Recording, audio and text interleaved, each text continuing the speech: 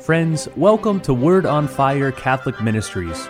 Word on Fire is an apostolate dedicated to the mission of evangelization, using media both old and new to share the faith on every continent and to facilitate an encounter with Christ and His Church.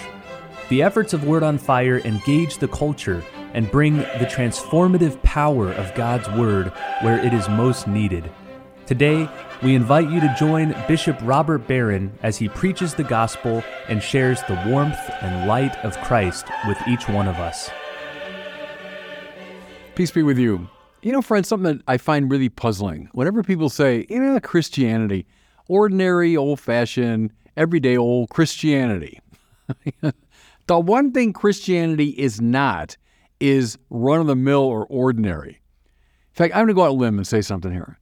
There is no religious figure anywhere in the religions or philosophies of the world, none, who is stranger and more demanding, more relentless, and more unnerving than Jesus. I'll say that again. There is no guru, teacher, founder, nobody who's as strange and relentless as Jesus. And therefore, the religion attached to Jesus is the strangest of them all. Now, I'm going to put Exhibit A to you today, and it's from our gospel, Matthew chapter 10. Jesus says to his apostles, listen, whoever loves father or mother more than me is not worthy of me.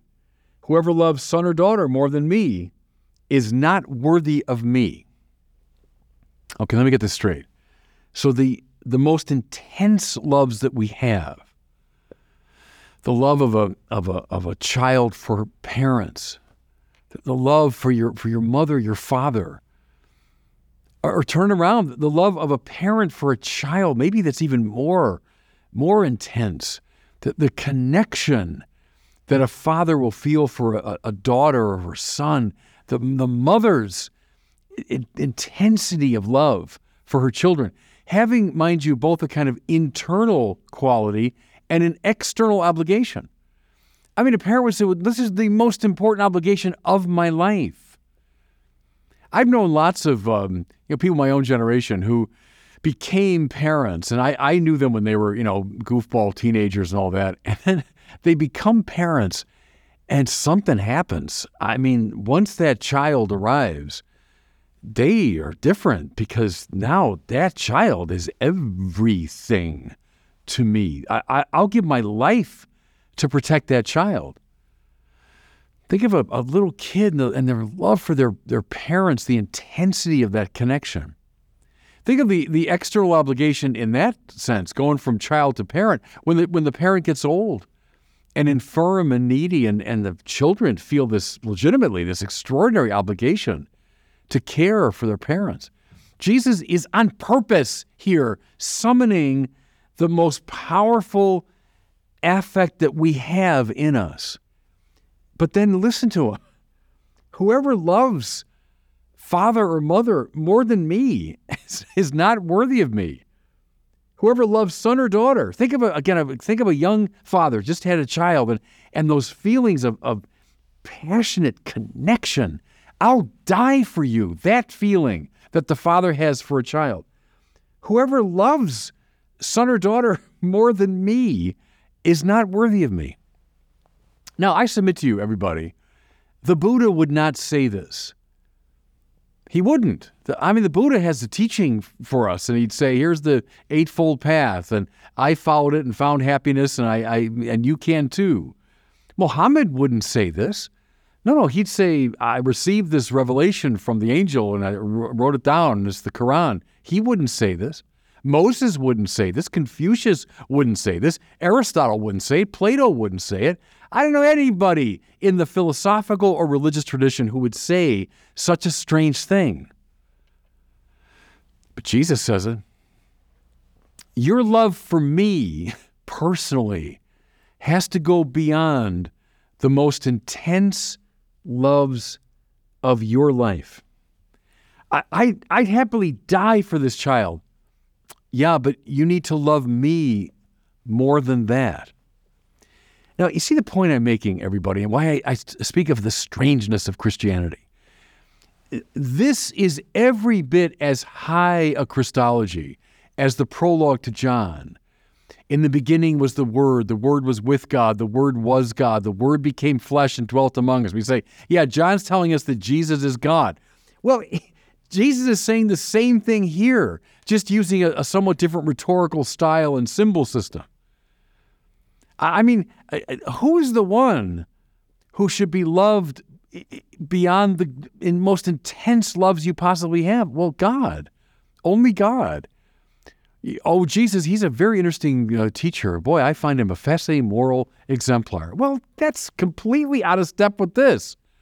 You might imagine a teacher saying, unless you love the God that I speak of, unless you love the teaching that I offer. But he wouldn't say this. Unless he himself in person were the highest good. Let me say that again. He wouldn't say this unless he himself in person were the very highest good.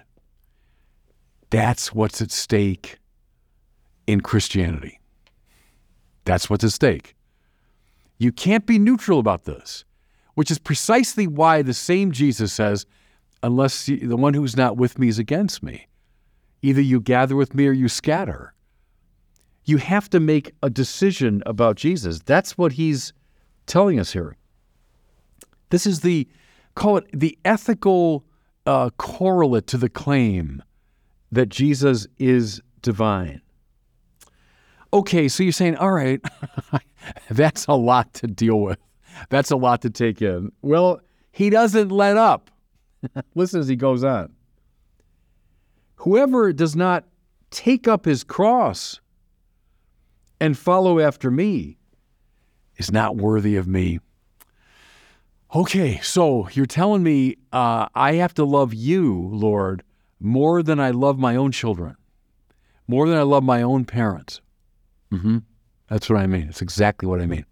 That's exactly what I mean. And now you're saying, unless you take up your cross every day and follow me, you're not worthy of me. I want you to see something. Obviously, we now associate, the cross, taking up the cross with suffering, accepting the pain of life and doing so with equanimity and blitheness of spirit. Yeah, but that's not what he's saying here. Like, hey, when bad things happen, offer up to God and accept it in a patient spirit. That's not what he's saying. He's saying, unless you take up your cross, take up your cross. In other words, seek it out. On your own, you do it. Don't just accept it given to you from the outside. You take up the cross. See, what does he mean now? Well, just as Jesus took up his cross so that he might bear the sins of the world and thereby take them away, just as he suffered the death that we were owed, just as he bore our burdens, so we are actively to bear the burdens of others. Again, I get it. Suffering happens to all of us, willy-nilly. And yes, indeed, we should always accept it in an attitude of patience and, accepting God's will, etc. But that's not what he's talking about. He means you who follow me, you who love me more than you love your own children, you need every day to bear other people's burdens and to do so actively. Seek out opportunities to bear the burden of somebody else. What if you were to begin your day that way? Instead of saying, okay, how am I going to, make more money today or become more popular today or become more successful today? Instead of asking those questions, ask, where's someone right now who's carrying a burden around? And what can I do to lighten it? Whose cross can I pick up the way Simon of Cyrene helped Jesus carry his cross? Hey, you love me more than your own children. Yeah, I do, Lord. I'm trying to anyway. I'm trying to. Okay, here's the test. Are you willing every day to do this? Because if you don't, you're actually not worthy of me. Is there anything else? I'm saying it on purpose that way, just to show how dramatic this is. How dramatic this is. The marvelous demand that Jesus places upon us to do what he did, to bear the burdens of others. Now listen to how this is summed up. Whoever finds his life will lose it. Whoever loses his life for my sake will find it. There's that law of spiritual physics. What does it mean to find your life? That means I'm going to get it, I'm going to grab it, make it my own, I'm going to fill up my emptiness with all these goods of the world. I'm going to find my life. Think of how many voices, around you here say, hey, I made my way, I made my fortune, I established my career. Yeah, okay. That's called having your life, finding your life. What's going to happen? You'll lose that. It'll be frittered away. But the one who loses his life for my sake, what does that mean? That means who willingly bears the burdens of others out of love. He'll find his life. He'll find his life. That's a formula, everybody. Love Jesus more than you love your own parents, children, and life. And then do what Jesus did. Bear people's burdens. And you will actually find your life. Okay? One more step. We're not letting up on the demand here. Listen to him. Whoever receives you receives me. And whoever receives me receives the one who sent me. I think in many ways that's the whole gospel. That's the whole spiritual life in a nutshell. When we love Jesus above all, we love him more than we love our own children.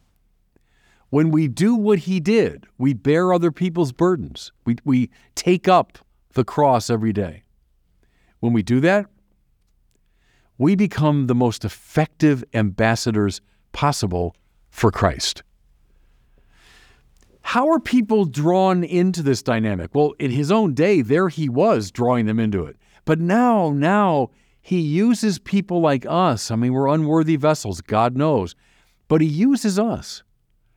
Again, whoever receives you receives me. So if someone sees you bearing the burdens of another, taking up your cross willingly, loving Jesus above your own life and your own children and parents, well, he'll receive Christ through you. And in receiving Christ, he'll receive also the one who sent Christ, namely the Father. How do you propagate the faith? With words? Yes. I believe in that, as I've done a lot of that in my life. But above all, you propagate Christ by being Christ, by being conformed to him, loving him above everything in the world. And you become thereby an icon of Christ, an ambassador of Christ, and you draw people into the divine love. Father sent the Son. The Son sends us. And when people see us as an image of the Son, they are drawn back to the Son and therefore to the Father. There it is, Matthew chapter 10. You want the whole spiritual life in all of its relentless demand and liberating power? There's where you find it. Unless you love me more than your mother, your father, your son, your daughter, your very life, you're not worthy of me. As far as I'm concerned, everything else in Christianity is a footnote to that. And God bless you. Thank you for listening to this week's homily from Bishop Robert Barron. For more resources from Bishop Barron, please visit wordonfire.org.